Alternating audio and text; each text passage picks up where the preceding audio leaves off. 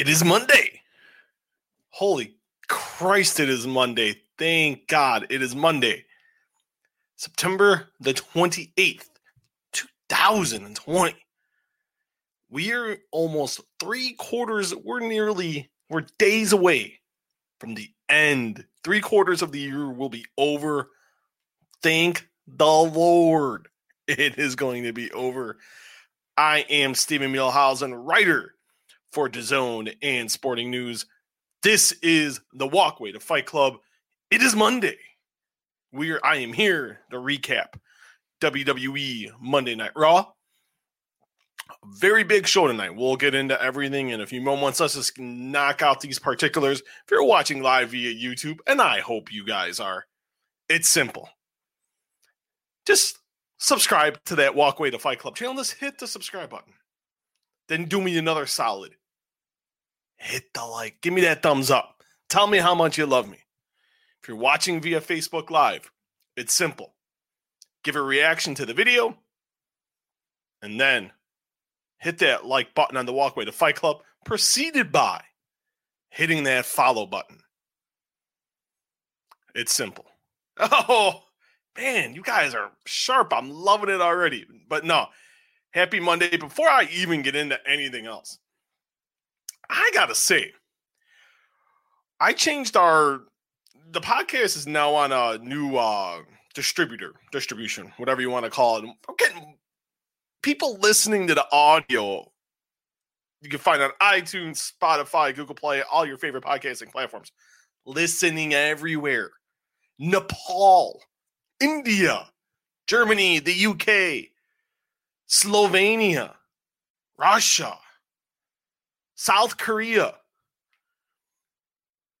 I didn't even know half these places watch pro wrestling. I greatly appreciate it. Thank you so much. It means a lot. Thank you. But we got a lot to talk about today. And before I even start there, I want to wish my mother and father-in-law a happy 45th wedding anniversary.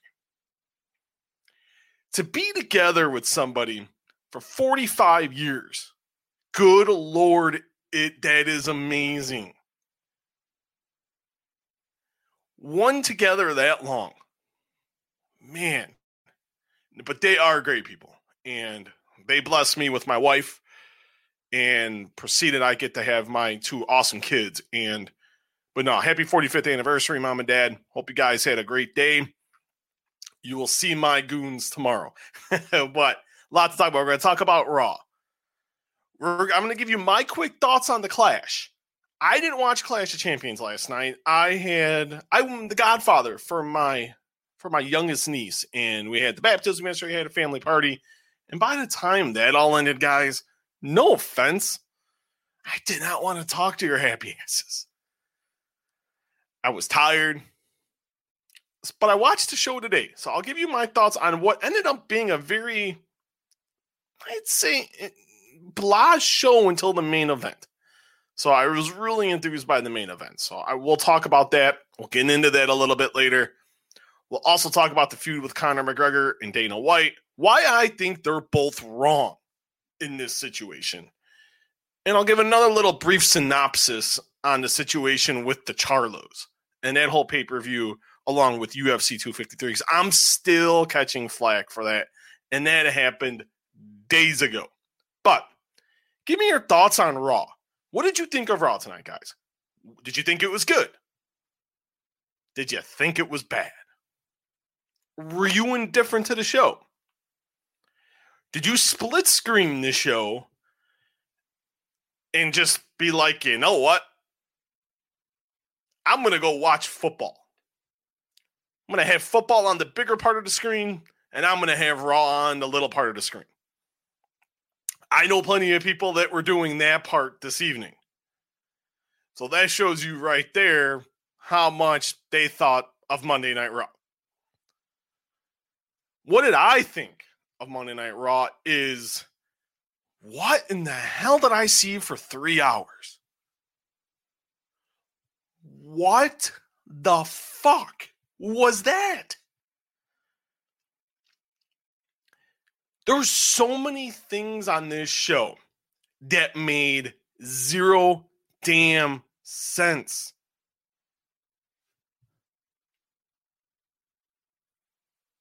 What were we watching, people? Tell me what we were watching. I seen a women's title match that made no sense. No sense at all. I seen a baseless women's tag team match that could have just been made a singles match, where one of the people in the match almost died. Sure, could have had a broken neck. Maybe could have died.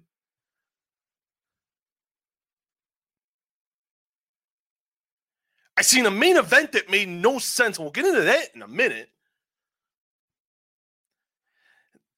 The ending felt like I was watching or playing Call of Duty. That part wasn't half bad. I'm trying this a convoluted family storyline that I seen 15 years ago with some really bad acting this evening.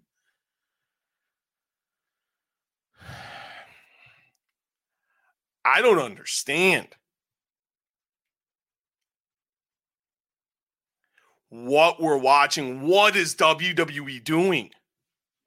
I have to be honest. I wish I could have had the Chiefs-Ravens game on my bigger portion of the screen, my 65-inch TV, and had Raw like up at either at the upper left or right or the bottom left and right.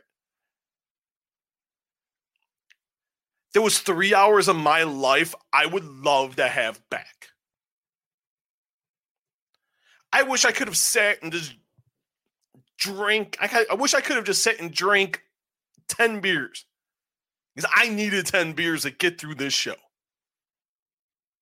If I'm grading an A, B, C, D, or F, this show gets a D-. The only thing that saved this show was that awesome ending by Randy Orton. Still made no sense, but it wasn't horribly bad. Let's get to how we even got to that point. We got a baffling WWE title match. Beginning of the show starts, and we have Ric Flair, Shawn Michaels, The Big Show, and Christian. They all helped Drew McIntyre last night when he faced Randy Orton in an ambulance match for the WWE title. They all come out there singing Drew's praises. Here comes Drew McIntyre, heaping praise on them. Randy Orton says, I'm going to get my title shot if I want it because I'm Randy Orton. And then Drew goes, Drew McIntyre goes, I'm issuing an open challenge tonight to someone who is not challenged for the WWE title. Orton's already out of the building. So that left out, let's see, Dolph Ziggler, Randy Orton, Bobby Lashley, and The Big Show, and that was it. Now, common sense, everybody, and I think we all have everyone watching here. I feel like has common sense because all of you are watching because you're smart wrestling fans. Watching this, the Walkway to Fight Club. Remember, yes, I am a writer for DAZN and Sporting News. And if I had the opportunity to do, and I actually may pitch this now as I'm sitting here having this conversation with you guys, and I'm giving wrestling grades.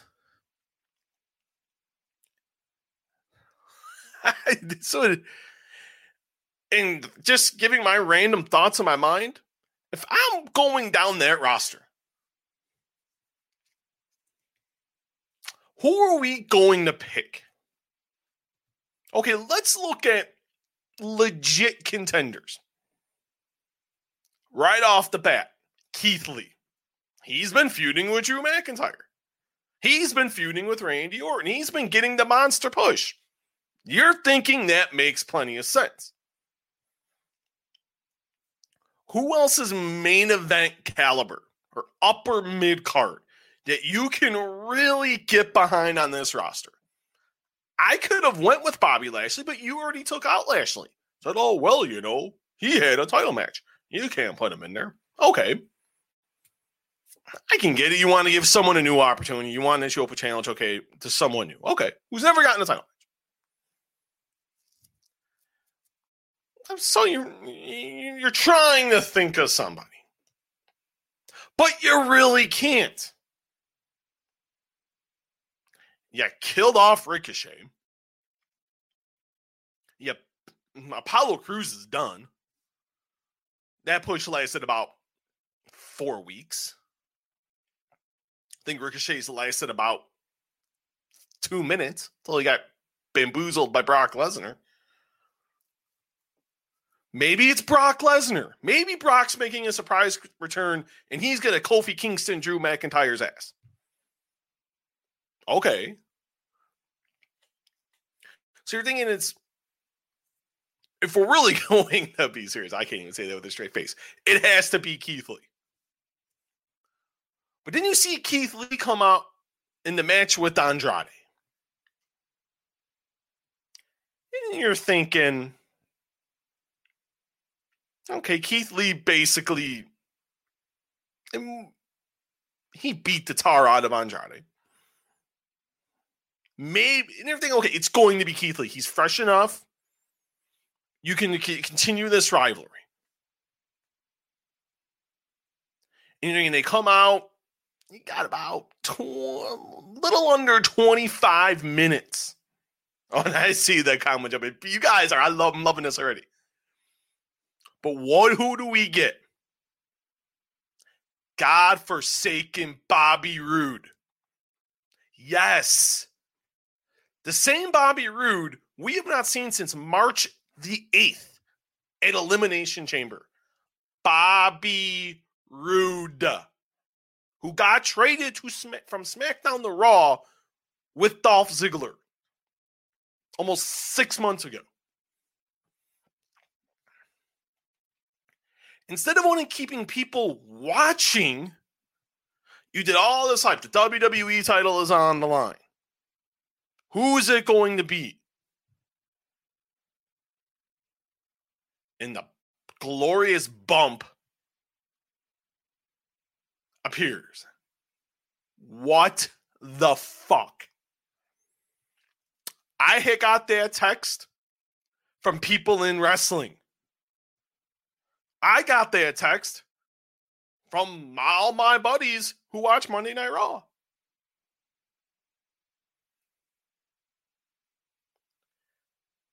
I hope all of you, everyone that watches this and is watching live, will watch it through the night, into tomorrow, whether it's on Facebook Live, on YouTube, listens to the audio.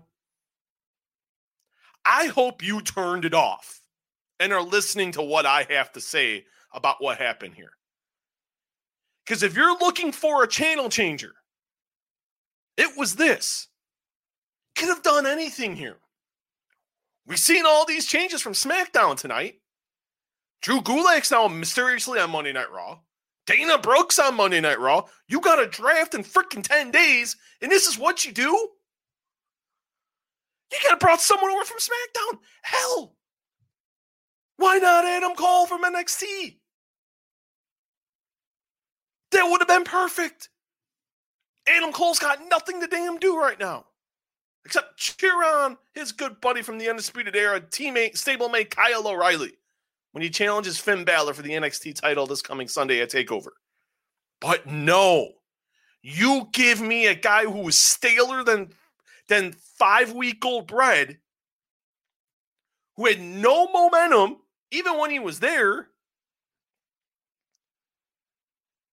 and you put a guy, and he hasn't been on TV in over 6.5 months. Good fucking Lord. What are we doing here? I hope you all turned it off and watched the Monday Night Football game. And if you weren't, hopefully you were on your phone tweeting on Facebook and Instagram bitching. Because I don't fucking blame you.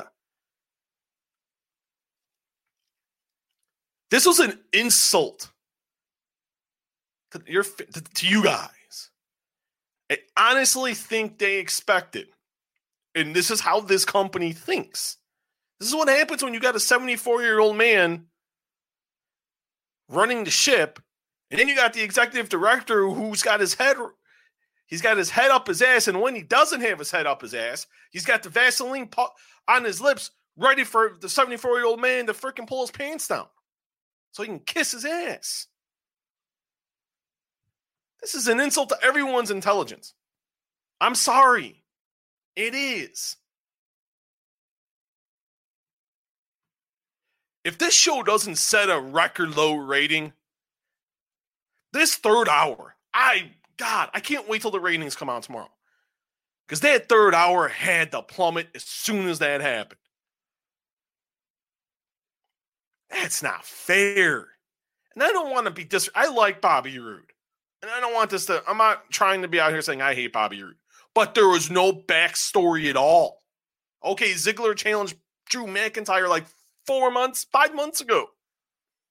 That's dead and gone. When did that match take place? Money in the Bank? 4 months ago? 3 months ago? 3 months ago. Who cares? I like Roode. I like Ziggler.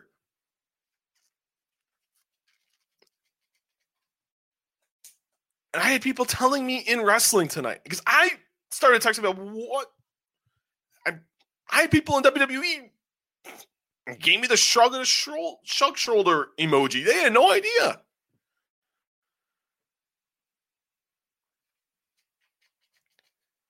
The match was fine. It wasn't bad. Roode's a good worker. It's not like Roode sucks. Roode's a good worker. It was good back and forth. You know, Roode you could tell Roode after about 10 minutes, Roode was pretty much winded. He hadn't been in the ring. He hadn't been in a competitive match in 6.5 months. He's been sitting at home. And because of COVID, he really wasn't able to come. He lives in Canada. But the match was okay. It was nothing to get excited about. You know, Roode really worked on McIntyre's leg. Ziggler interfered. The one hope spot, the hope spot was near the end when Ziggler sacrificed himself. Roode hit the Impaler DDT. Got a good 2 count. I thought that was a nice steep kick up by McIntyre. Roode tried again. McIntyre blocked it. Hit the Claymore. 1, 2, 3. Drew McIntyre remains the WWE champion. But we knew that was going to happen. As soon as Bobby Roode came out, I was like, I already know what's going to happen. I'm done. I watched begrudgingly. It's just a shame. I seriously think they thought, okay, we can prop up a WWE title match. I'm thinking that's just going to make it better.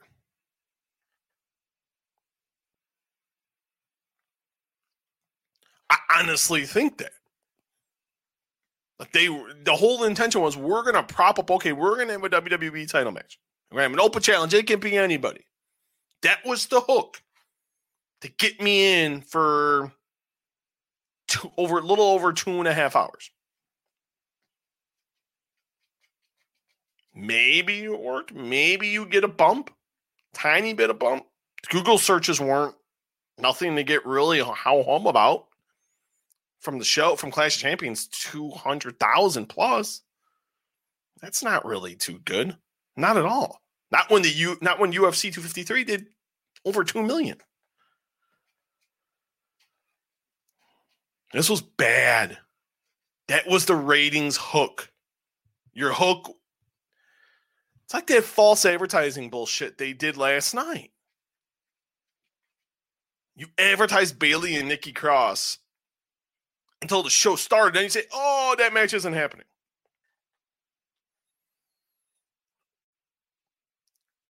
You wonder why ratings are down. Interest is down. When you false advertise, you give a horrible hook. You don't gain goodwill with the fans.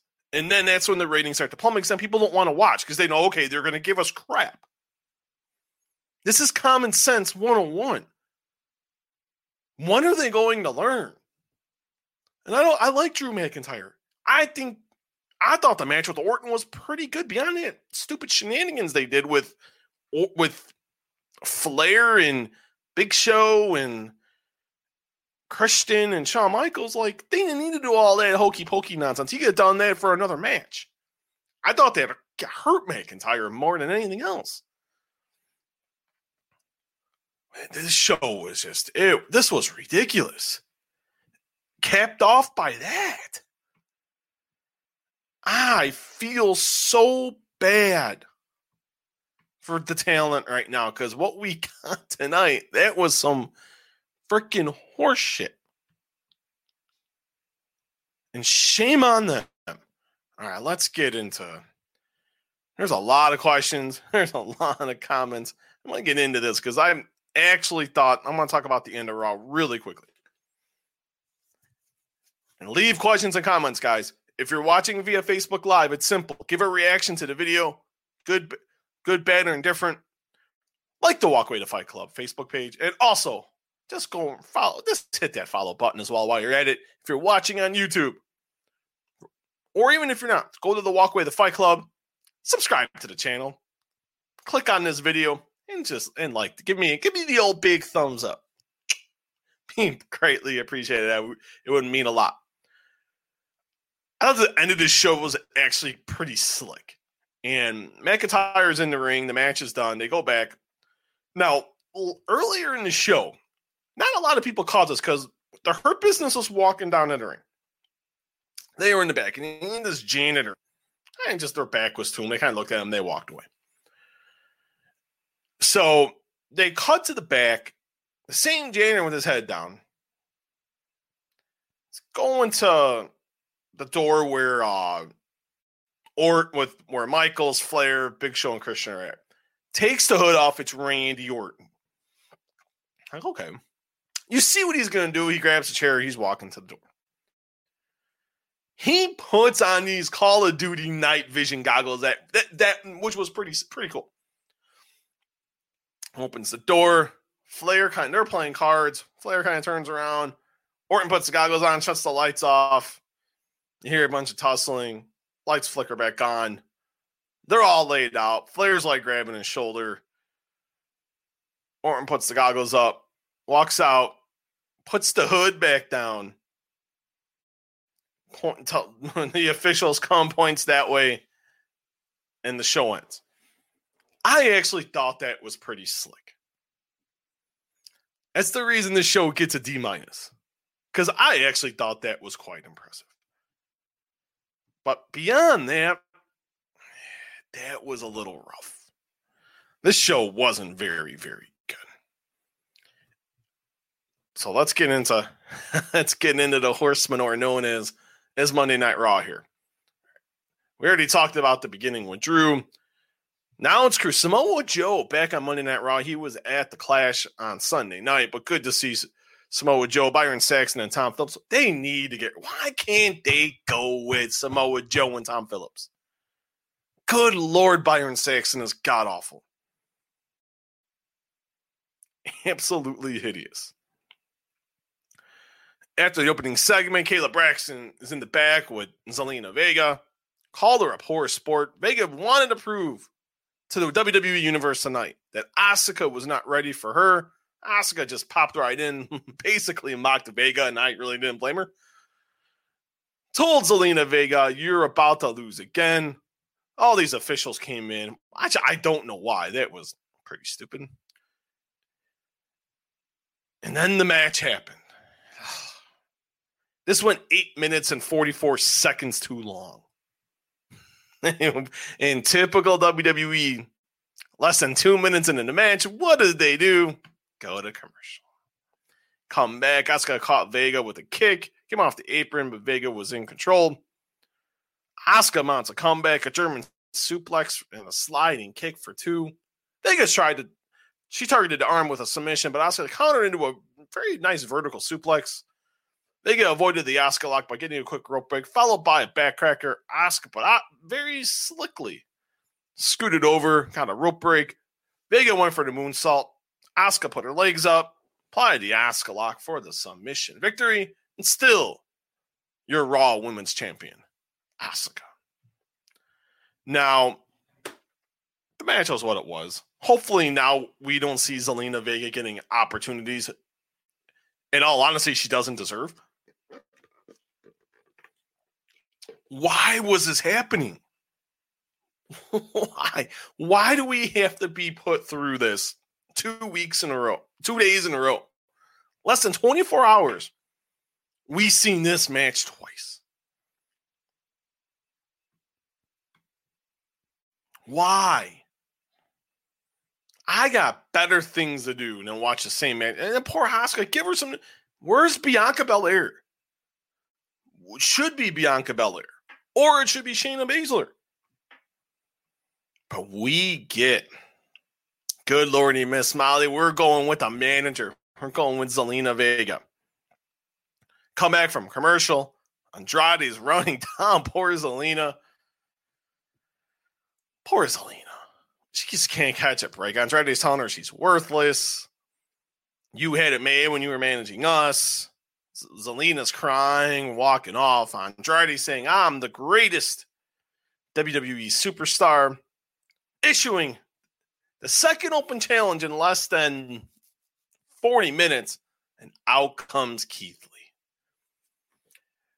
For what they did, this match really wasn't bad. I will have to admit, it wasn't. It went a little less than 3 minutes, but Keith Lee basically plowed him. Andrade was trying to target the lower body. Andrade hit the double knees in the corner. Andrade tried for a suplex. Lee grabbed him, hit the spirit bomb for the 1, 2, 3. I guess Andrade is not the greatest WWE superstar of all time. But he definitely deserves better than this. Losing in less than 3 minutes is... You would think being the boyfriend, the fiance of Charlotte Flair would actually get him somewhere. But unfortunately for Andrade, I bet he regrets these days not being back in Mexico. I'm just going to go with a guess out there. Pretty funny skit in the back with the Hurt Business. MVP and Shelton are eating and catering. Some random guy puts his food down, starts eating. Lashley showed up, told the guy to get out of his seat. Guy moves over. Lashley's like, you're in my seat. And leave this here. Guy runs off, and Lashley's got 2 plates of food. That was actually kind of funny. They started, and here's some more nonsense.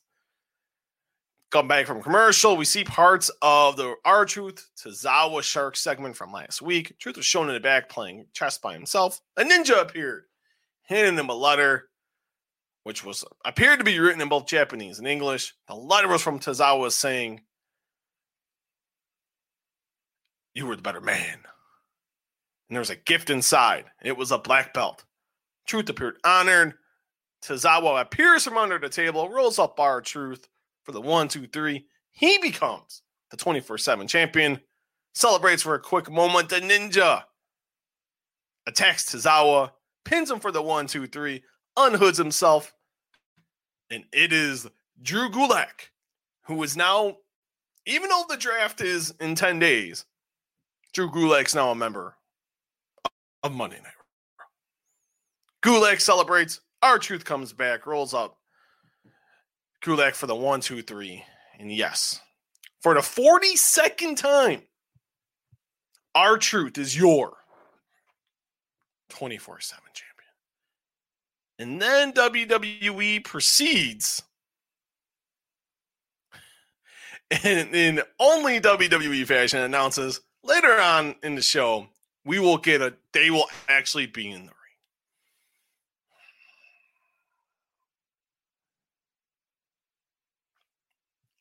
Yes. I wish I was lying to you guys.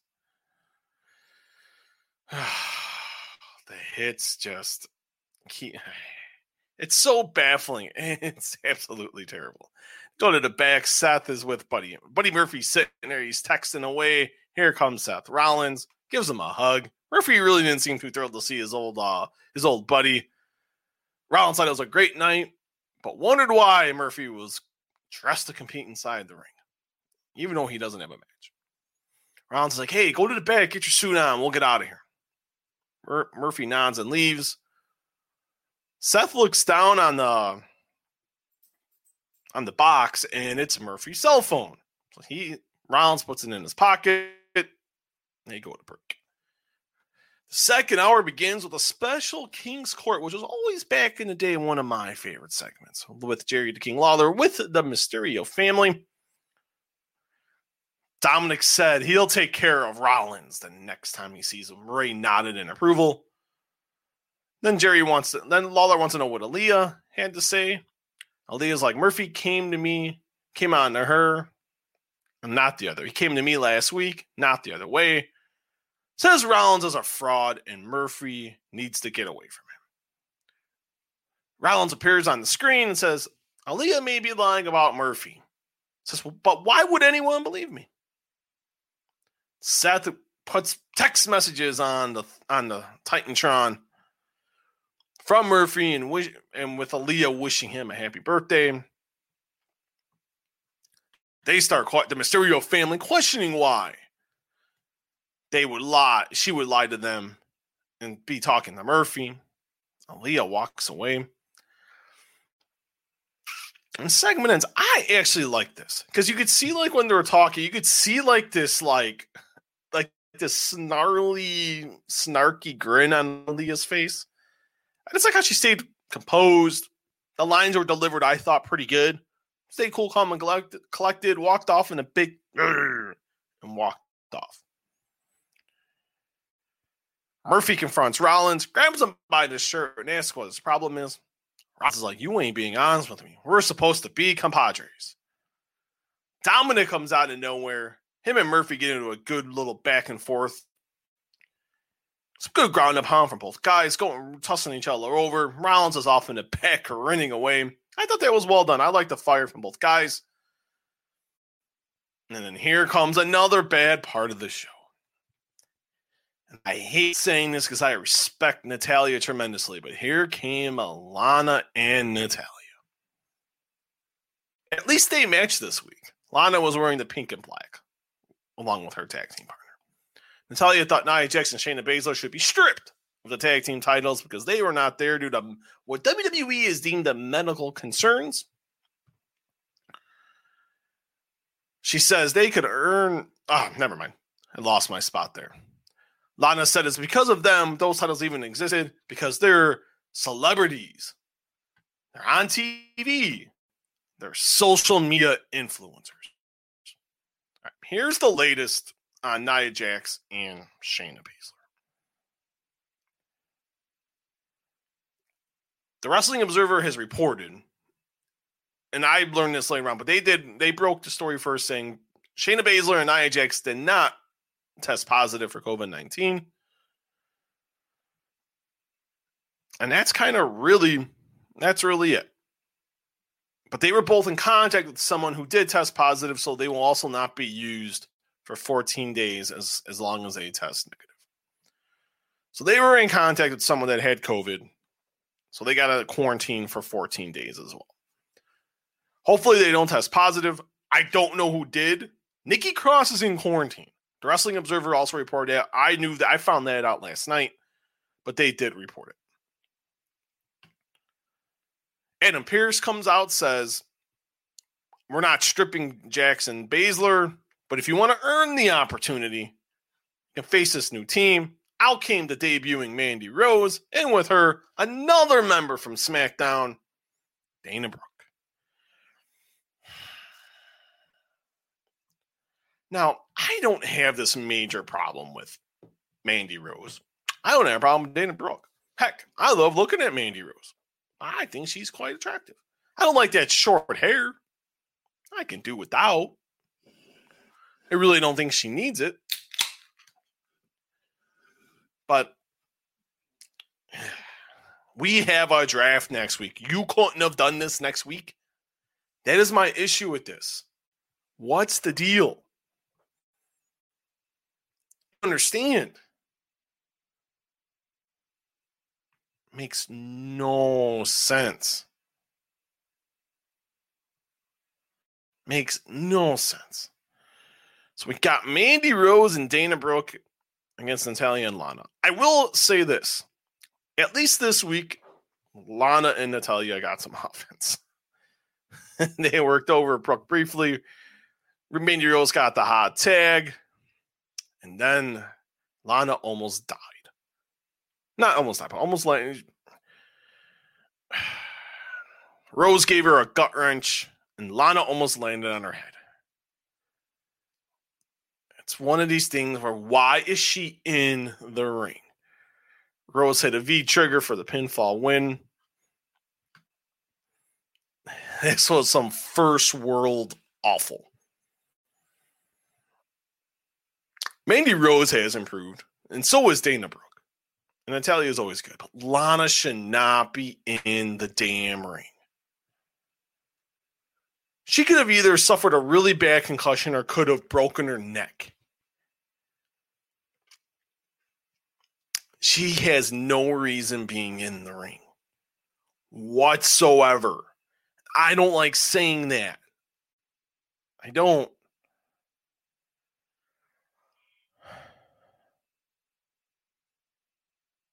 I'm just so, it's mind-boggling why we keep getting this.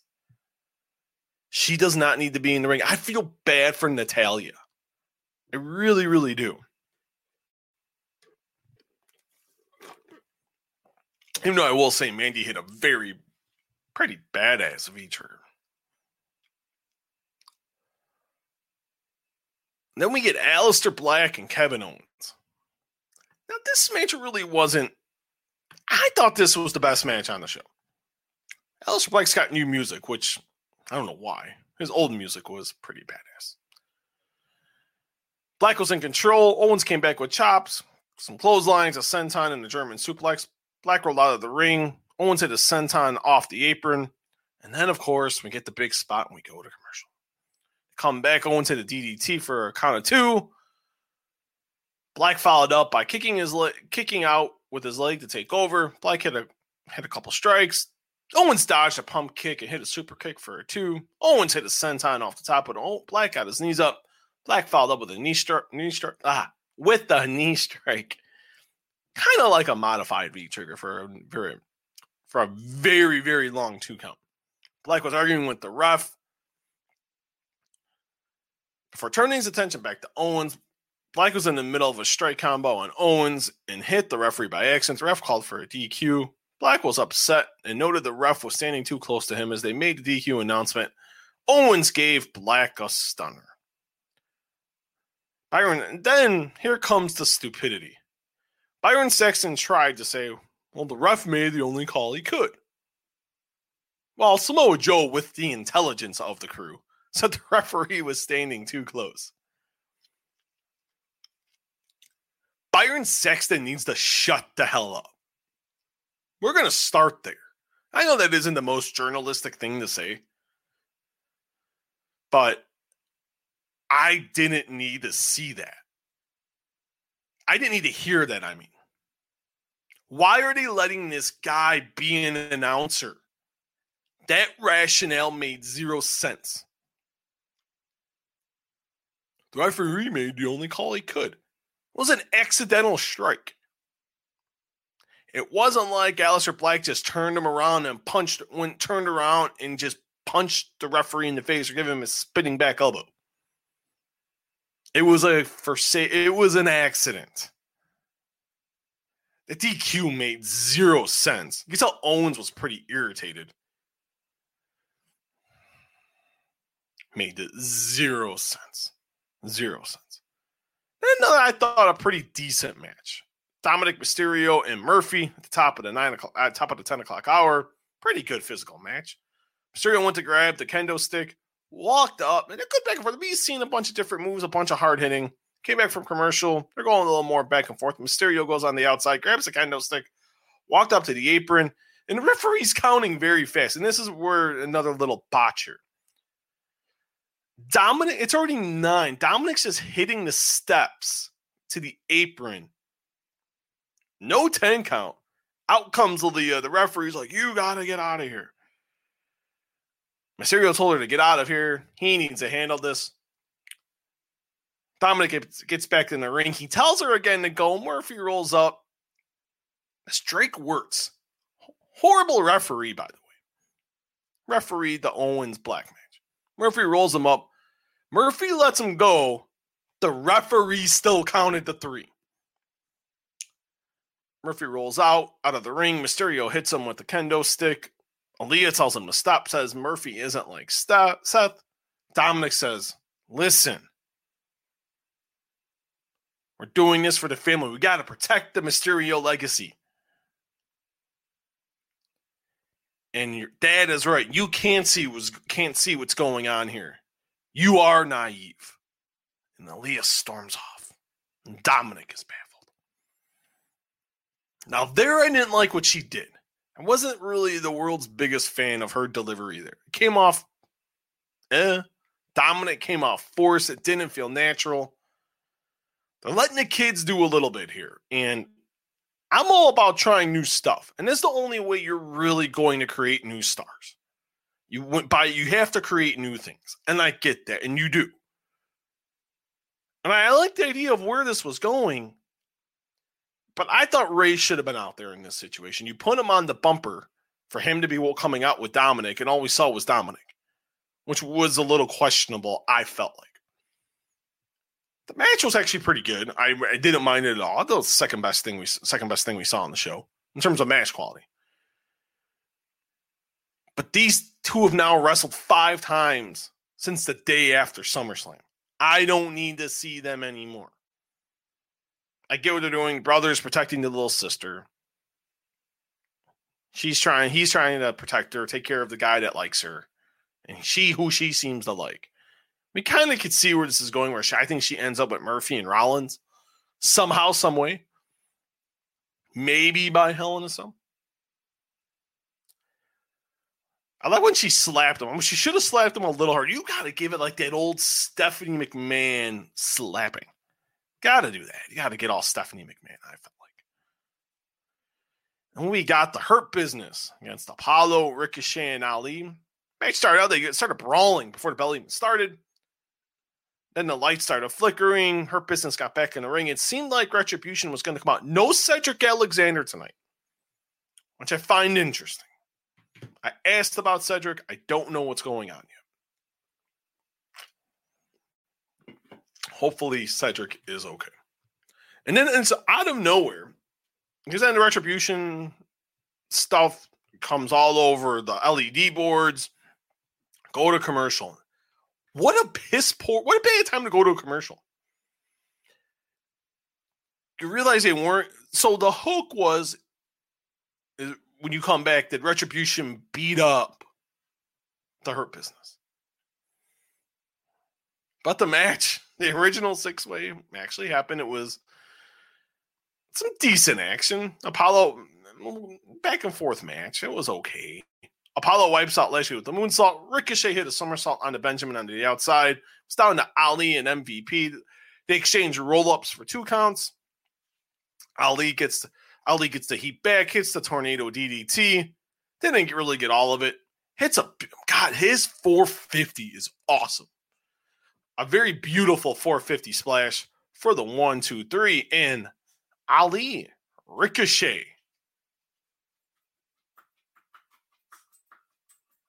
Ali, Ricochet, and Apollo defeated Bobby Lashley, MVP, and Shelton Benjamin. I did forget something, and I do apologize. I forgot about the triple threat match for the 24/7 title. This was awful.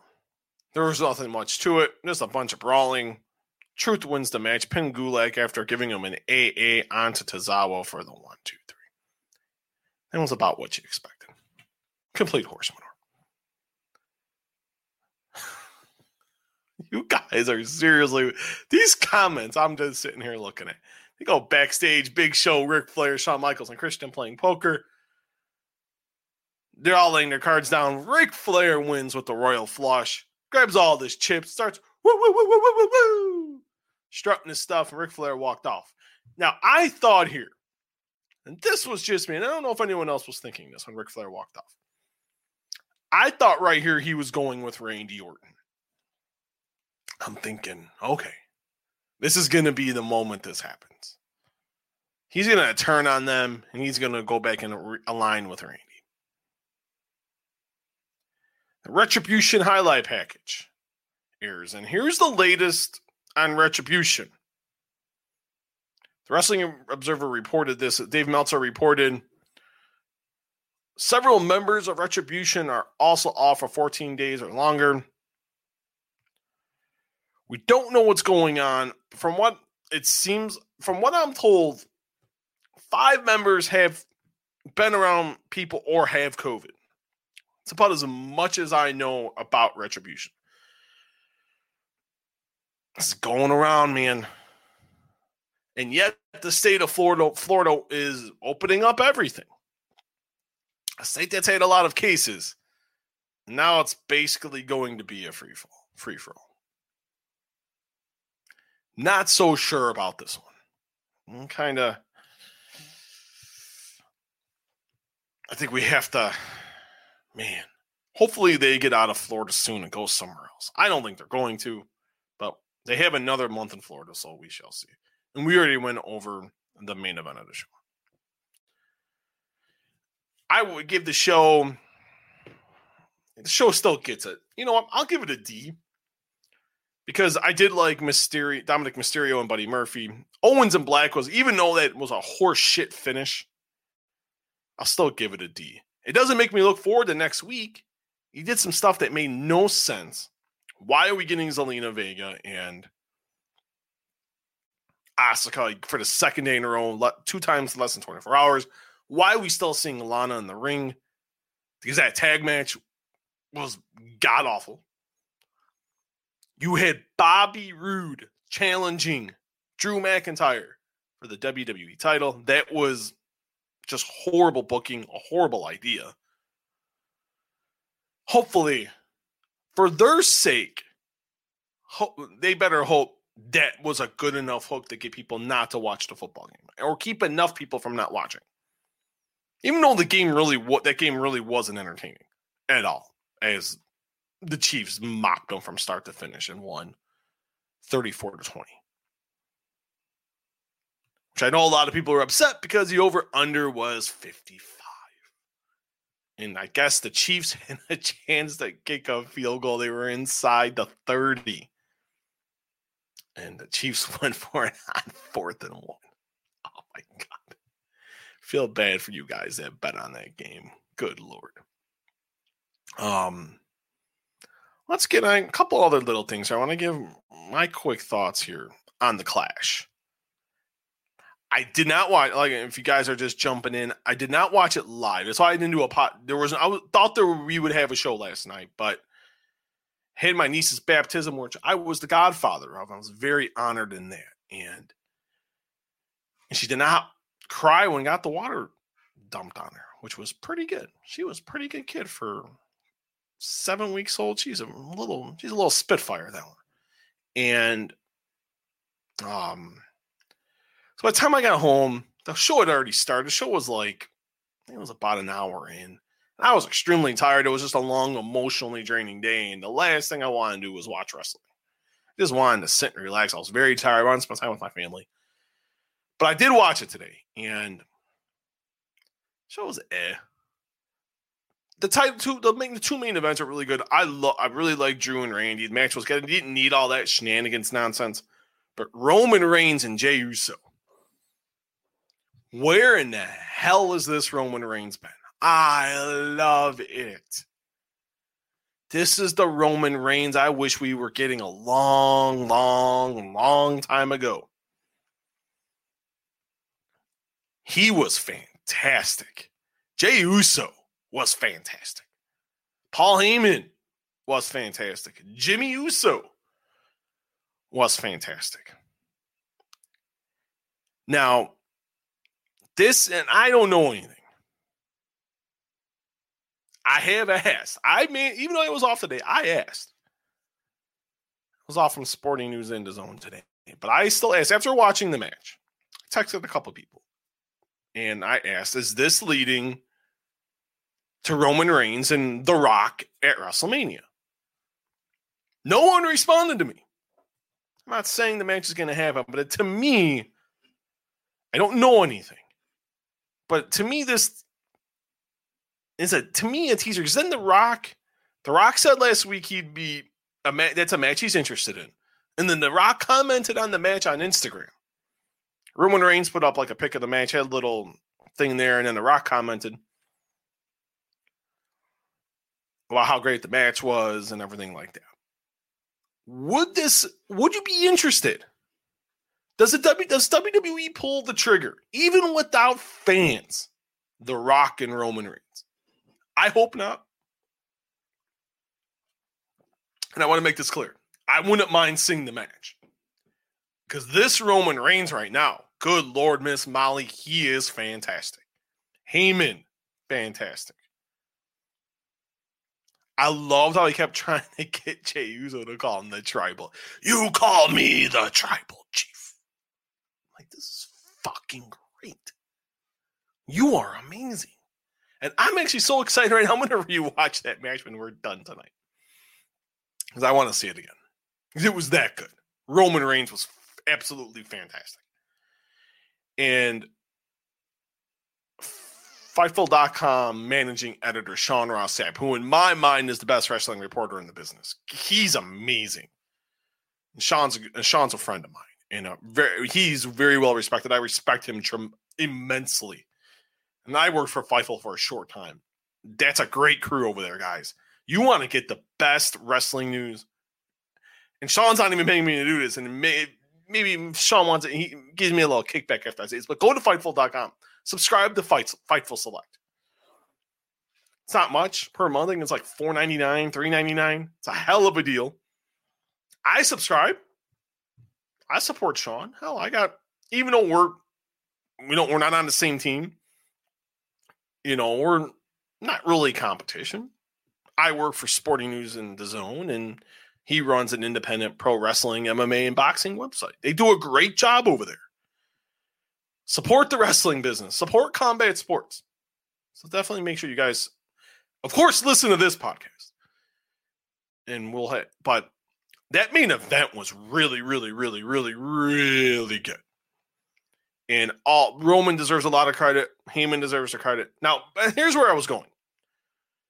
He brought up like how didn't Vince McMahon book Roman Reigns like this? Much, much earlier.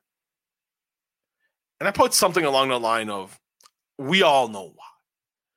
And so he asked me why, and I'm like, it's plain and simple.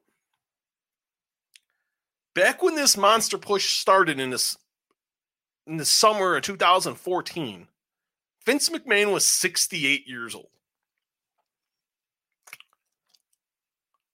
Now, 68 is still, and I hate saying this because my father-in-law is 71, and he's sharp as a pistol.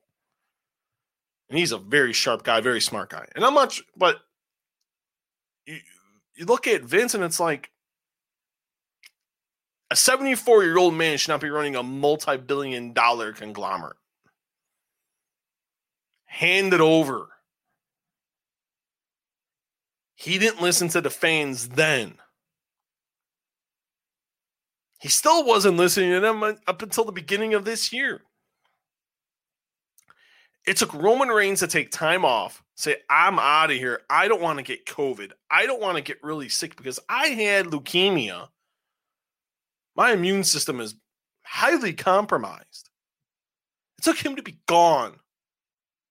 And then finally, because you got to look at 2014, 2015, He was just getting fresh into the main event. He didn't have enough pull and enough stroke to be like, you know what, this isn't a good idea. But after being in the main event picture, headlining all these WrestleManias, being in the main events of all these, whether it's Raw, whether it was SmackDowns, pay-per-views, house shows, he finally had enough pull to be like, hey, let's go here. We need to go here. They want to rock the boat, which I get. He wants to keep his spot, but now he's more than confident in his own skin and say, hey, we need to pull the trigger. I need to be with Paul. And then off we go. No problem with that at all. It's extremely well done. Highly intelligent. If I do say so myself. You got to give him a ton of credit. Because what they've done so far is fantastic. I'd have no problem if we saw The Rock and Roman. If we have fans, I would have, and I swear to God by this, I would have no problem if this headlined WrestleMania 37. It's in Los Angeles. It's still scheduled for Los Angeles. It's still on the stadium website. WrestleMania 37 is still there. So we will say, I know it's a long time between now and then, but as of right now, the plan is still to have it there. I'd be down with The Rock and Roman Reigns. I really would. And I know some people are upset, WWE's send the fans home happy and pay-per-views on a high note. Drew McIntyre didn't headline. He beat Randy Orton. And I said last week, and I still agree, and I said it on Sunday, on the show on Saturday night. I felt like, and the UFC 253 recap, which I want to thank everybody, by the way. You guys all delivered. Ton of people downloaded, ton of people watched. I am very appreciative of that. Thank you to everybody. I should have said that at the beginning, and I'm saying it nearly an hour in, but it means a lot that everyone who watched, left comments, thumbs ups, and everything of that nature. It really means a lot. Thank you so much. But I'm sitting here and I'm thinking about it, and I'm like,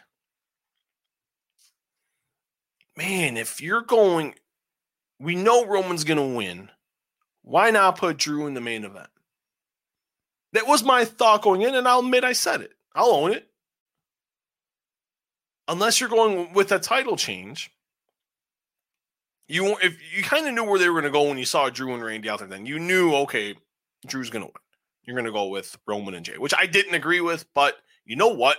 That ended up being the right move. It really did. And because we got a fantastic ending. Because if you would have went Reigns and Uso and you had that ending, that main event, then as good as McIntyre or Orton was, it just would have felt flat. It would have felt off.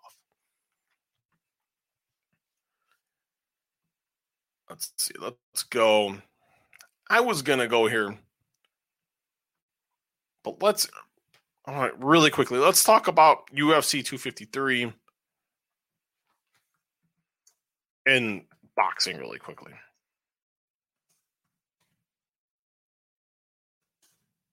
And I've been getting this question a lot. I got it a lot today. And people have been asking, and I will, this really quickly. UFC 253 and the Charlo doubleheader pay-per-view numbers. There's no numbers yet. I won't know a preliminary figure. UFC 253 numbers I actually should have tomorrow for you guys. And the same thing, there should be a preliminary number for the Charlo pay-per-view. Some rough numbers. It's easier with UFC because it's all internet. So you're able to get those numbers tend to come in. You can get I probably could have got them today, but I really just didn't ask. And the way I tell people these work is, sorry about that, guys. You will usually get those numbers. A concrete number for traditional pay-per-view, you won't get. I may get it. Usually you can get a number by Friday. I have a final solid number for you guys either Friday or like Tuesday of next week. The UFC 253 pay-per-view trend was number one on Google Trends with over 2 million Google searches. That is a pretty good show. That shows there's an immense amount of interest in this show. The Charlo doubleheader presented by Showtime pay-per-view and Premier Boxing Champions did not trend at all. It did well on Twitter, but it didn't trend on Google. And that's your big indicator of what the pay-per-view buy rate's going to be. If I had to take, and this is just freestyling here, and kind of how these Google trends tend to go. UFC 253 likely did around 400,000 pay-per-view buys, right around there. With the $50,000 down or up. So you can say between 350 and 450, but it's right around 400 with the 50,000 buy discrepancy in either direction. That's for that pay-per-view main event. I think that would be a very solid number. If in that 350 to 450 range, I really think it would be. This shows that Israel Adesanya is trending, is on the right path to become a megastar because he's already a star. He's got a big shoe deal with Puma, the first MMA fighter they have an endorsement deal with Puma. They're gonna put him on their springboard and rocket ship him on their way, which I think is a great move for him. It's great for MMA. It's great for combat sports when you see combat sports athletes get any type of apparel deal, big time apparel deal. So I think that it's fantastic. Now, I don't know about the Charlo pay-per-view. I'm extremely worried, and I've been getting rammed on this. I really didn't think it was a good idea to put this pay-per-view on, considering you were charging $74.99. This would have been a great show to put on Fox. Or you want to put it on Showtime. But if you're going to do this is where I think PBC, I can get the long game PBC's thinking here. They're like, you know what? Because the Charlos have charisma. Jermell and Jamal Charlo have charisma. They have this me against the world mentality. And I get it. They're fantastic fighters. They look great on Saturday. And if you have Showtime, Showtime's going to be re-airing the broadcast on Saturday night. I suggest watching it. I'm going to DVR it. I got sent the link. I watched it. I watched a little bit of it. I watched the Charlo fights. I watched them this afternoon. They look great. But, yes, the goal is to make them pay-per-view stars. I get it. And I know everyone's like, well, the UFC, pushed it back a week to compete with them. That's part of competition. I necessarily didn't agree with it because you want combat sports to grow in every way, shape, and form. I just thought the UFC did combat sports dirty here. I really do. Was it done on purpose to move it a week back? You can make that case, but you got to remember, too, the UFC put on a very quality. It was originally scheduled for September 19th, but they wanted to add another card. They put Colby Covington and Tyron Woodley, which did really well for them. That show had a lot of buzz. So they just pushed the pay-per-view a week back, and that was fine. If this does a bad buy rate, it's because people didn't want to spend $75. And I know people, and I've heard this from people, the PBC diehards have been up and up my ass. I get it. You should be that hardcore about it. And I made it clear. I wasn't going to spend $75. If I had to cover it, yeah, I would have spent the money. It would have been written off anyway. I get reimbursed for all pay-per-views. So it wouldn't have been a big deal. I'm happy to contribute my money to combat sports. I want it to grow. I want it to thrive. This is my job. This is how I support my family. But to ask people in a global pandemic for the hold a show, yeah, it had 5 title fights. It had a world title eliminator. Okay. You're basing it around twin brothers. You're splitting it in half, pay-per-view double header type of thing. Great concept. But the show was good. And then some spots that were like, a lot of people critical of the 31-minute intermission. And I know Steven Espinoza, the head of Showtime Sports, he defended that to the moon.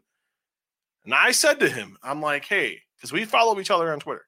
And I'm like, hey, the UFC runs 8, 6, 7, 8-hour shows weekly. They don't take 31-minute intermissions. They don't. They'll run a highlight package, but they don't go 31 minutes in between fights. They don't take 31-minute intermissions. The boxing people weren't happy. I said it. It's like, but this is the truth. You got to be fair. You got to know. You got to study everybody. But it's the truth. And the Al Heyman diehards, the PBC diehards, the boxing diehards are like, stay the fuck in your lane. I'm not staying in my lane. I cover boxing for a living. I study numbers. Study this stuff hard. I'm not going to make myself look stupid. And I hope it does well. And I made this clear to people. If this does 150,000 buys, PBC and Showtime should be jumping up for joy. And I know people are going to be like, well, this is only during a pandemic, the only way these guys can get paid. But when you're making people charge $75, you get 100,000 buys, that's only $7.5 million. You do your math after that, the pay-per-view provider gets between 40 and 50%, depending on the deal you strike with them. Now, I don't know Showtime's deal with the pay-per-view with DirecTVs and the Dish Networks and the Xfinities and the Cox cables and Cablevision and all the cable entities. I don't know how they distribute that cut. But let's be kind. And let's do some math here. We're going to do math. I know it's 11:23 Central Time, 12:23 Eastern Time, AM Eastern Time. But we're going to do just a little math. Okay, let's go 100,000 buys times $74.99. It's $7,499,000. Let's go. Okay, let's go 40%. Let's be kind. Let's maximize revenue here. Little less than 3 million. Okay. So we're looking at it's $2,999,600. I know I'm doing math, and I shouldn't be doing math. We're live on there, but you know what? You guys deserve the no fair stuff here. I think and this is very highly pertinent. 7,499 minus 2,999,600. That's $4,499,400. That goes to Showtime. You lost money. You got to figure set up. Got to pay the fighters. Deeply into the red. This is a money loser for PBC. It's a loser for Showtime. You can't tell me the Charlo brothers are each worth like $10 million a fight. You can't tell me Sergey Derevianchenko is worth probably about $4 to $5 million. Because he's not. As much as I like Derevianchenko. Can't tell me Rosario's worth 3.5. That's just too much money to lose. You could have put this on Fox. These guys could have taken pay cuts. Could have made your money on advertising. These guys can get more well-known, and that's how you make your money. And this wasn't promoted well. I'm sorry. Beyond the normal boxing circles, just wasn't promoted at all. It wasn't promoted well. It wasn't. You could have even put this on CBS, and I wouldn't have had it. And this could have done extremely well. You could have probably gotten following SEC football and then getting that pub all day. Good God, you could have gotten 4 million viewers. Just saying. I'm just saying. And we will end with this. Let's get into we'll end with MMA. The UFC's biggest star griping with the head of the Ultimate Fighting, griping with his promoter of the Ultimate Fighting Championship. Now, I had the article here. Give me 1 second.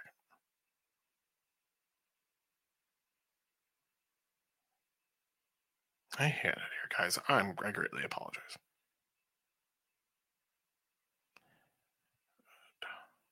Okay, here we go. And everyone knows what happened with Conor McGregor on Friday. He went out and released a series of text messages with Dana White. They seemed like Instagram DMs. But that I have gotten confirmed that were messages from Instagram. And trying to go back and forth about a fight. He wanted to fight in May. He's like, I just want to fight. I'll fight Diego Sanchez just to get a fight in. I'll fight him in August. I'll fight him in Dublin. Kind of like what they did when he fought Diego Brandao. Just give me a knee. Let me get a warm up. And then we can move on to bigger and better things. UFC didn't want that. They were trying to propose Justin Gaethje for International Fight Week. McGregor's like, I don't want to fight in July. Then he didn't want to be a backup fighter. So it was a big brouhaha. Dana White spoke to the media after UFC 253. And let's see. Dana White didn't like McGregor's move, said it was just something you don't do. It's one of the dirtiest things you can do. And Dana White then went on to say, when it was brought up about McGregor facing Manny Pacquiao,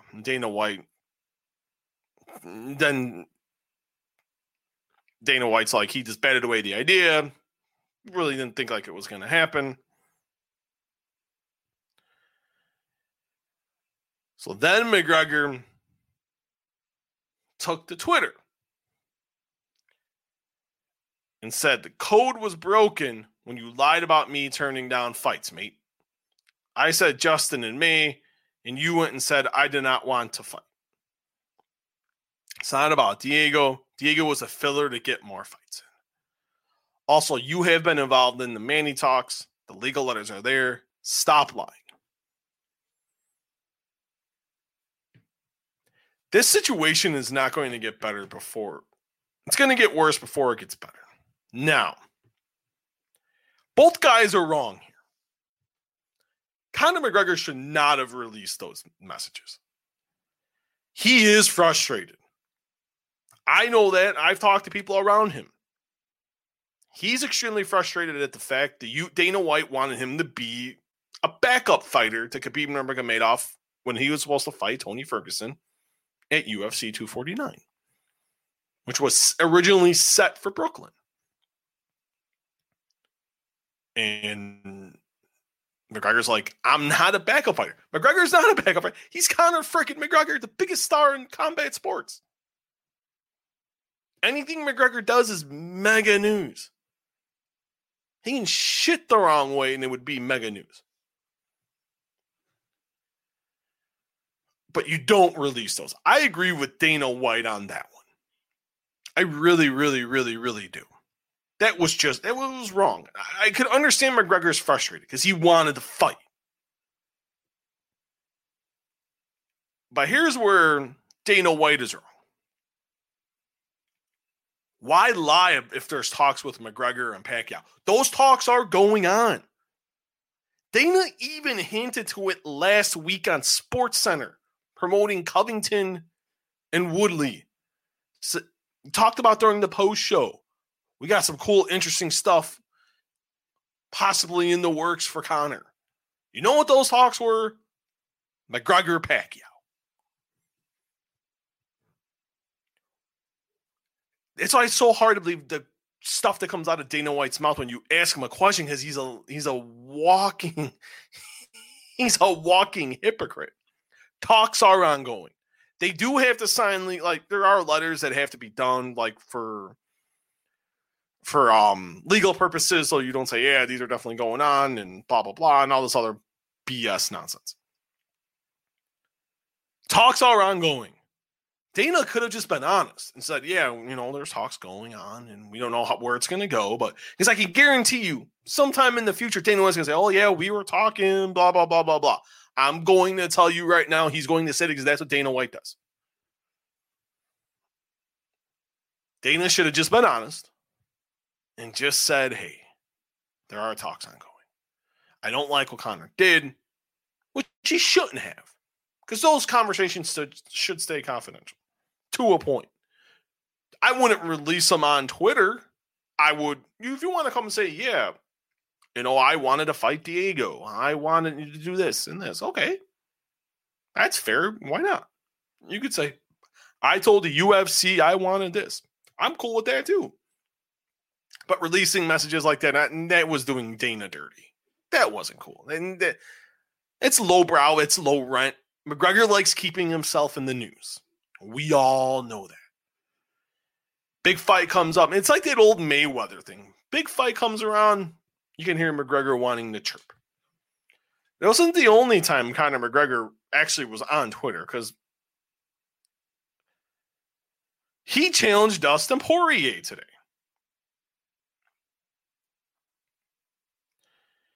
He went on another tangent, culminating in inviting former interim lightweight champion Dustin Poirier to a fight and donate the proceeds to a charity with no promotional involvement from the UFC. To Poirier, hey bro, you want to do an MMA charity fight? Zero to do with UFC. I will donate $500,000 towards your charity for it. Sell it on pay-per-view or work a TV deal, and we work out other charities that are close to my heart also. I'm engaged in many. Strictly a charity exhibition, in quotes. Then he went on to name a place. December 12th, in the Point Depot, Ireland. No weigh-ins, open weight, unified rules. I'll arrange all travel fare for you and your family. McGregor Sports and Entertainment MMA in association with the Good Fight Foundation, charity mixed martial arts.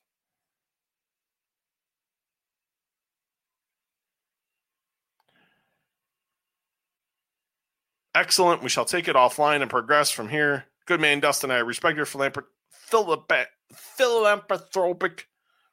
efforts greatly, and as well as how well you conduct yourself. Your posted yourself after your first fight. You have my respect.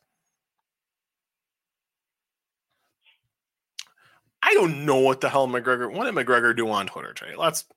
We got some time here. Let's have some fun. Let's see when we'll end with questions. I will get to every question. I will get to every comment. I do promise. McGregor took a lot of his comments off. Let's see what Poirier said. I'm in. Let's do it. A lot of people will benefit from this. And Poirier is definitely down to doing it.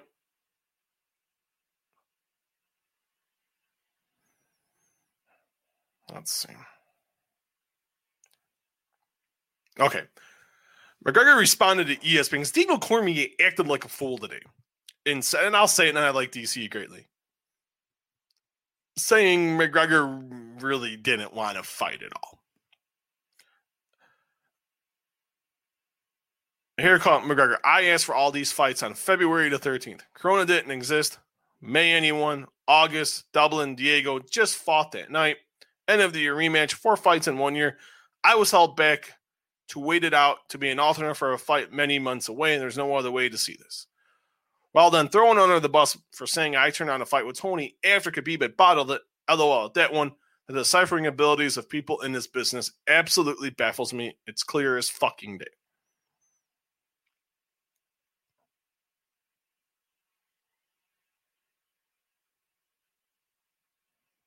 For Dublin card, Bailey wanted a rematch for the end of the year, so I set a 3-fight run. May fight against anyone. Justin was named here. It could have been Superman.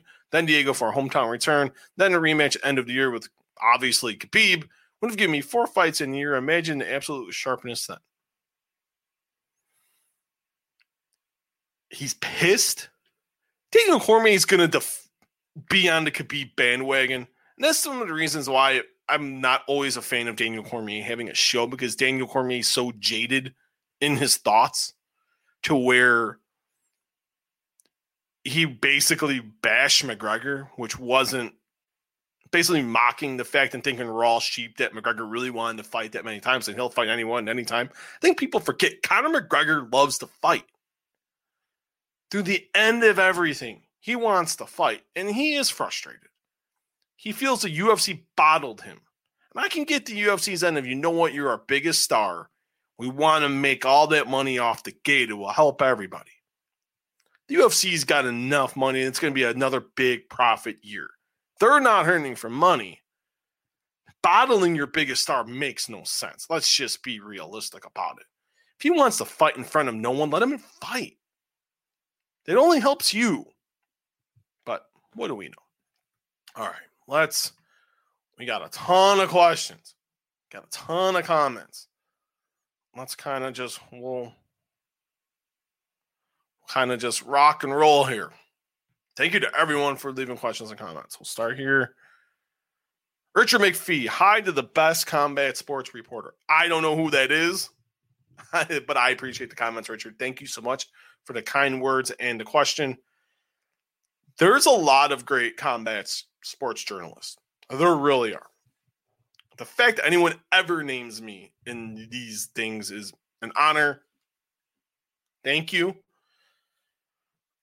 But I think there's a lot of people better than me. I'm going to be completely honest. Richard McPhee, Raw was awful. So I gave it a D. Richard again, besides the Rollins and Rude surprise, the show was blah. Seth Rollins has been on a hell of a run. I'm not going to lie. Seth's been reinvigorated. Because I'll admit, I wasn't on this Monday Night Messiah bandwagon nonsense. And then just within like the last about 4 or 5 weeks, I thought Seth's really turned it up and extra promos have been really good. The Rude surprise, I can't defend that to anybody. When a guy hasn't appeared on your programming since March the 8th, and then you give him a match, just give him a title match, no thanks.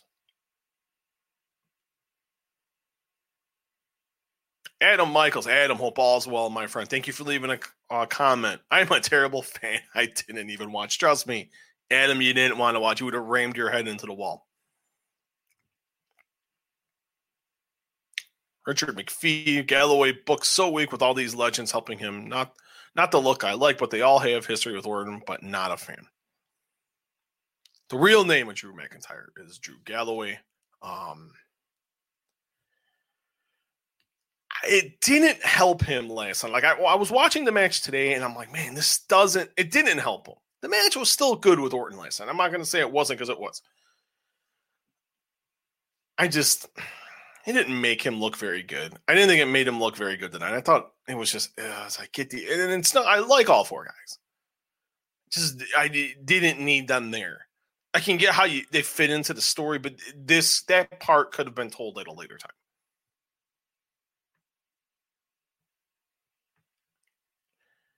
Aaron Smith. Thank you, Aaron, for leaving a comment. It was good.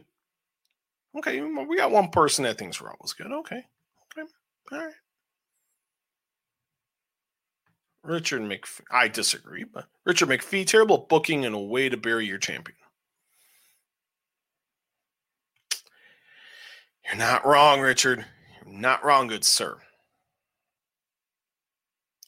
Richard McPhee, Rollins and Mysterio is the only thing it's got going, but it's wearing thin. And that's the thing. I think the end game has to be, and I said this earlier, I think the end game has to be Aaliyah aligning with Murphy and Rollins. It's not the only thing I can really think of that makes any type of sense here. Maybe, I hope I'm right. I don't know where else this program can really go. I don't know I don't know how you can keep it going. Richard McPhee, I feel bad for McIntyre's championship run. Very underwhelming. You're not the first person that said this. I see it a lot.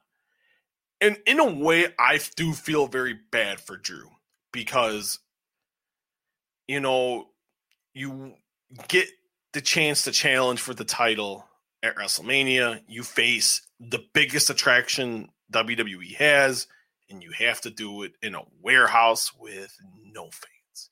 Instead of getting the big coronation in front of 70,000 people, millions of people watching live on TV, the fireworks and all the pyro, and he got deprived of that big moment. And that sucks for Drew. Because he is a hell of a talent. And I feel legitimately bad for him. And hopefully someday he does get that WrestleMania moment where he gets all the pyro in front of 70, 80, 90,000 people.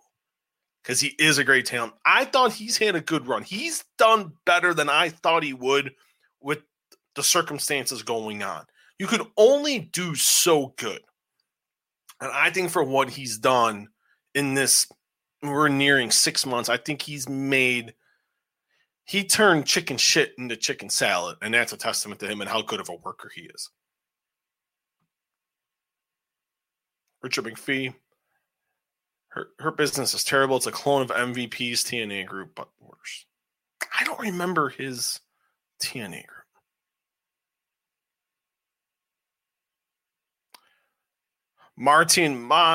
Montez Martin, thank you for leaving a question. Fuck WWE. Let's go White Sox tomorrow. You're damn right about the ladder. Let's go White Sox tomorrow. I am excited. I am a diehard White Sox fan. I have been waiting 12 years to see my Chicago White Sox back in the playoffs.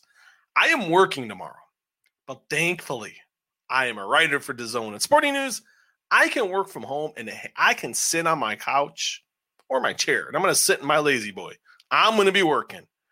But you know what's going to be in front of me on my 65-inch TV, ladies and gentlemen?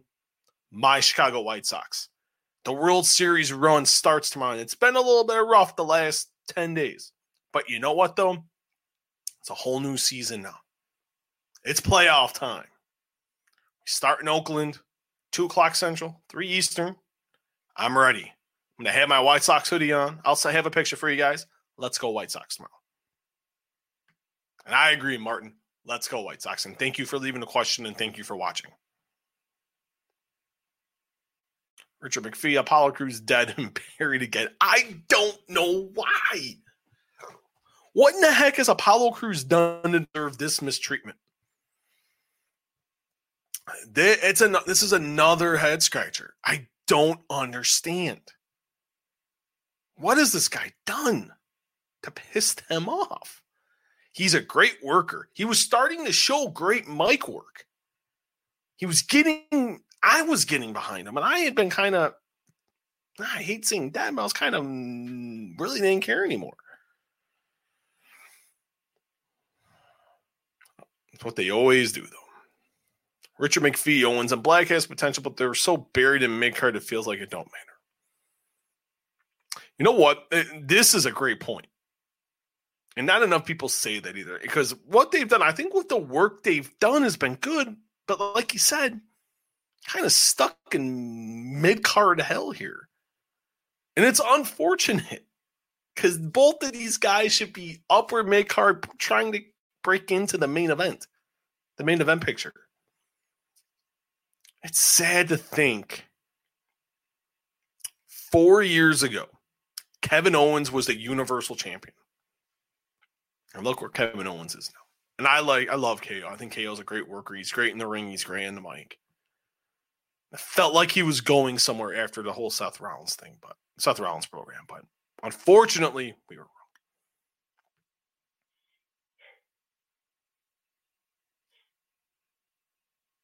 Richard McPhee, I'm a Bobby Roode guy, but only for his Impact run and his NXT run. Terribly buried. You are not wrong. It was great in TNA. Great heel run. Great run as a champion. I thought a good run in NXT with the belt, too. He had some really good matches. And then, as what happens with the majority of people that come up to NXT, get buried upon arrival.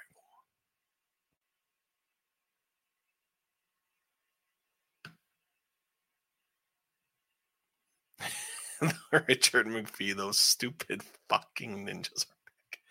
They're not back. It was funny, though. It was funny.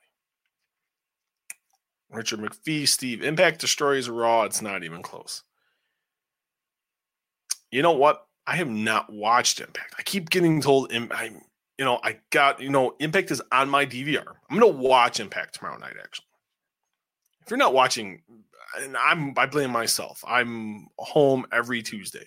And so hopefully I'll get to watch Impact tomorrow.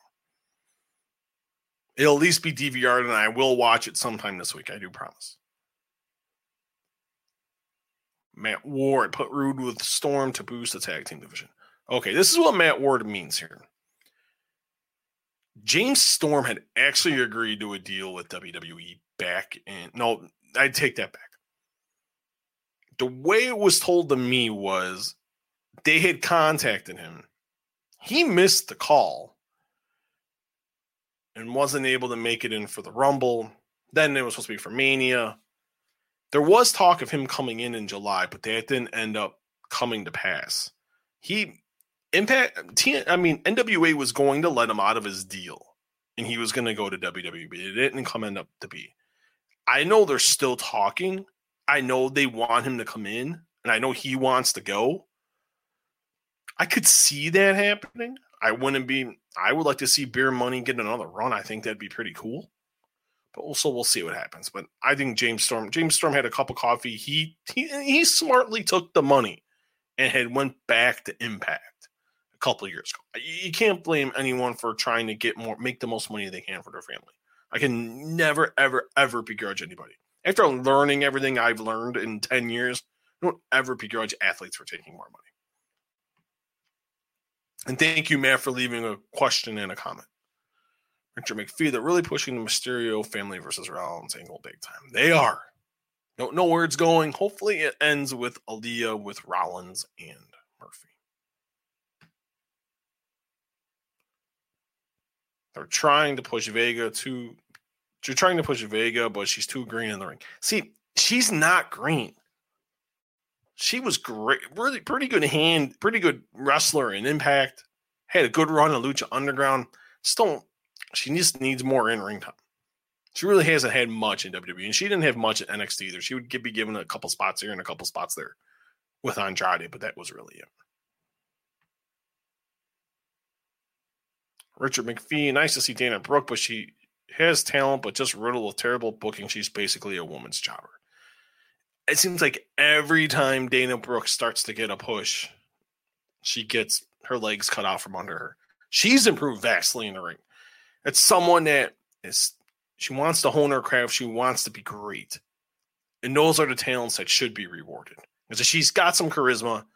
For some reason, she keeps getting the legs cut out from under her, and I don't know why.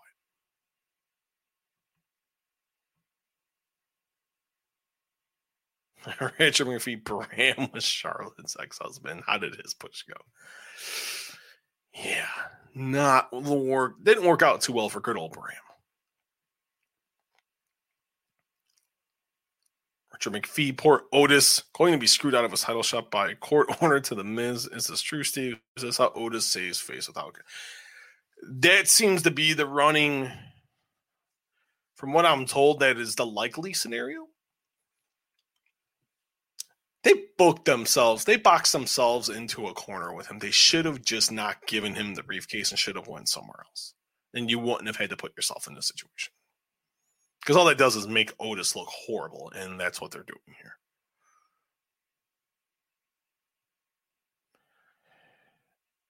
Richard McPhee, Steve, any info on why Impact is running angles with Moose interacting with Chris Jericho? What's going on or the payoff here? This leads into the next. Don Callis is hinting that Chris Jericho could be at Bound for Glory. Just very odd. Impact as mentioned, seeing it a lot lately. I have no idea. I can ask. I did not even know this. I can reach out to people at Impact tomorrow. I can see what. I don't know. I don't think Impact is. I know Impact's wanted to work with AEW before. And I know they've kept the line of communication open. But I know at the time, it was something AEW just really wasn't interested in. Maybe maybe that's changed since that was months ago that I even heard that. So, but I can inquire, and I will inquire. I will inquire tomorrow, and I'll see if I can have an update for you guys on that, because I think that is quite interesting. I didn't know that was happening, so thank you so much for that, Richard. Darian Lopez, Eric Young is Paul Balls. I will say, Darian, thank you for the comment. I have no idea what you're talking about. I really don't. Richard McPhee, Sami Zayn with the handcuffs was brilliant. See, I didn't watch that IC title match. I'm going to have to watch that now, because I heard that Intercontinental title ladder match was pretty good.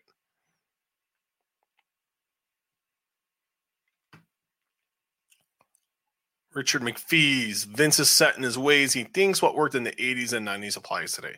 It does not. He is out of touch with today's business. Vince had a great run, but it's over. And I hate saying that. I hate agreeing. Not because you made the comment, Richard, because I think the comment's right. Unfortunately right. You know, people there are not happy with how they're being booked. I've talked to enough talent and enough people there to know, and people that have just left there have said the same thing. It's very, very, very, very unfortunate. It really is. And I don't like saying that, because people are not going to remember how much of a genius Vince McMahon was. Where the genius, the magic of Vince McMahon is gone, unfortunately.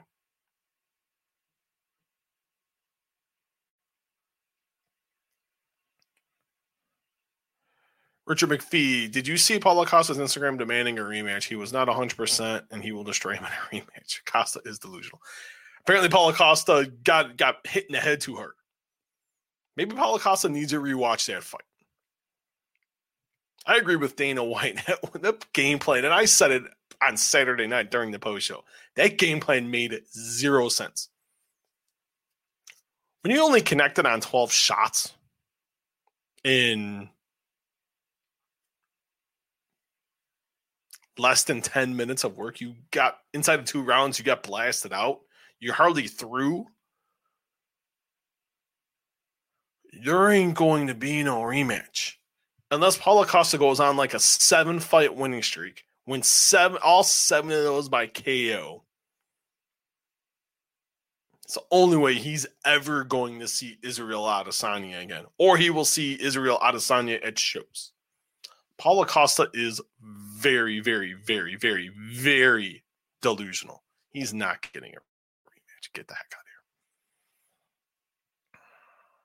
Richard McPhee, their estimated UFC did $650,000. See, I haven't been on social media since Raw started. So I'm going to take your word for it, Richard. I will look into that, though, and see if that number matches up. And if that number is true, hey, that is fantastic. Especially on a busy college football night. You had the Lakers. No, you had the Heat and the Celtics, Eastern Conference Finals. You had NBA playoffs. You had college football returning. It was a very busy Saturday. If that number is true, that is a fantastic number.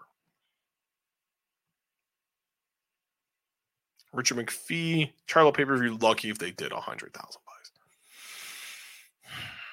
This is going to be rough treading, and I know Showtime, they expect the number to not be good. PBC doesn't expect it to be good either. I even think they have to be happy upon the stars if it does 100. If it does under 100,000 buys, it's not good. And I hope it does more than 100. I hope it does at least 100. They should be jumping and praying at 150 and jump to the stars. But they have to hope 100. I don't know what their number realistically is, but we'll see. Hopefully for their sake it does, because I want combat sports to succeed. I want boxing to succeed.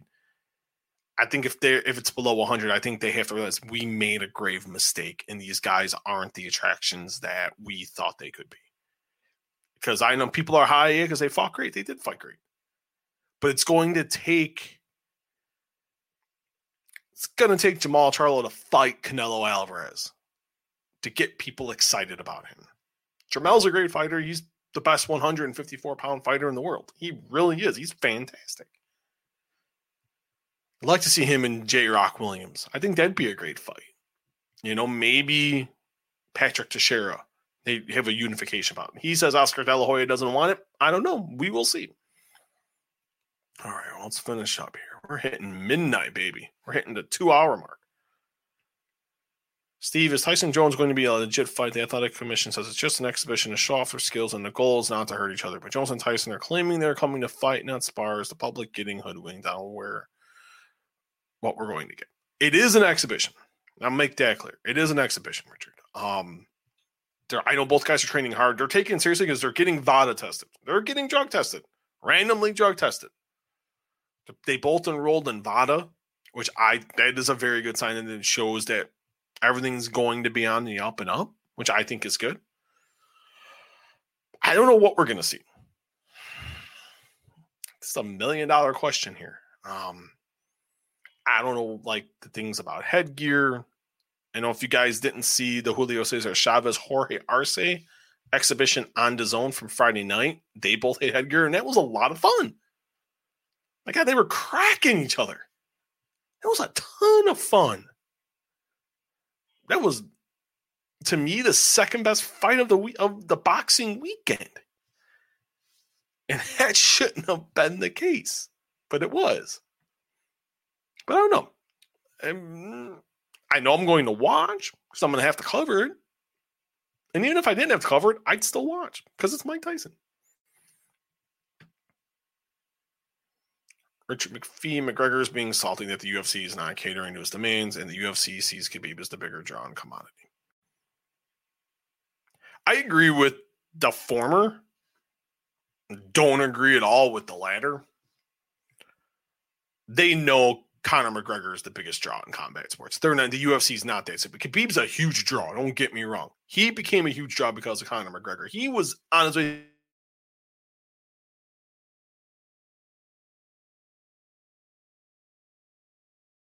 Only made him more into a megastar. But that's because of McGregor. They're both commodities. But there's a legit case you can say, though. Maybe they do view him as the bigger commodity. He's easier to deal with. He actually is. Because he can't command $20 million to fight like McGregor can. Because McGregor's a proven draw and he's a proven attraction. We don't know how big of a draw Khabib Nurmagomedov is without Conor McGregor. We're going to find out October the 24th, though. We really are. Final question and comment here. Richard McPhee. McGregor versus Pacquiao. I hate to say it. Pac-Man is not going to carry McGregor like Floyd did. If you think Mayweather was that challenge, you're delusional. Floyd did that for the fans after the Pacquiao fight was terrible. 100% agree. If that fight happens, Pacquiao will wipe him out inside of 3 rounds. No ifs, no ands, and no buts about it. And that is it for this evening. We're going to end this right at midnight Central, 1 a.m. Eastern, and 11 p.m. Pacific. Thank you to everyone watching. It really means a lot. It's greatly appreciated. Watching via YouTube. It's simple. I have a YouTube channel. Just go to the Walkway to Fight Club, subscribe to the channel, and click on this video. Give the video a thumbs up. Watching via Facebook Live. Give a reaction to how you feel about the video, and like the Walkway to Fight Club and follow the page as well. Or when you get onto Facebook, go in that search tab up top. Just type in the Walkway to Fight Club. Click that like button and the follow button right after. Also, have a Twitter. The Twitter channel is at Walkway Fight. Also, an Instagram, the Walkway to Fight Club, all in lowercase letters. You can find me right down there on Twitter at SMuehlhausenJR. Got a little uptick in followers in the last few days. That's greatly appreciated. Thank you so much. Also, I have an Instagram S. Muehlhausen MMA. I don't really Instagram that often. If I do, it's mainly just pictures of my family. Also, we are available on every podcasting platform: iTunes, Google Play, Spotify, and all your favorite podcasting platforms. This will be up probably within the next hour, so definitely give that a shout. If you've missed anything, it'll be available up on the audio version in a little bit here. Thank you to everyone watching. It means a lot. Thank you so much. I have an interview that will be up later this week with Major League Wrestling's own Filthy Tom Lawler, former UFC star, current MLW star. MLW, you can start finding it's on DAZN. And also, they'll be airing new episodes on DAZN starting in early November. They'll be taping with, I think, in 2 weeks. Working on a couple little other things as well. I'm just waiting on some confirmations, but Tom Lawler will be up later this week. We will be back. Daryl Rivera will be back on Wednesday. We'll be recapping the Wednesday Night Wars. We'll be back for SmackDown and the UFC show coming up on Saturday night. Holly Holm, Irene Aldana. This is Steven Muehlhausen. I'll see you guys on Wednesday night. Peace. I'm out.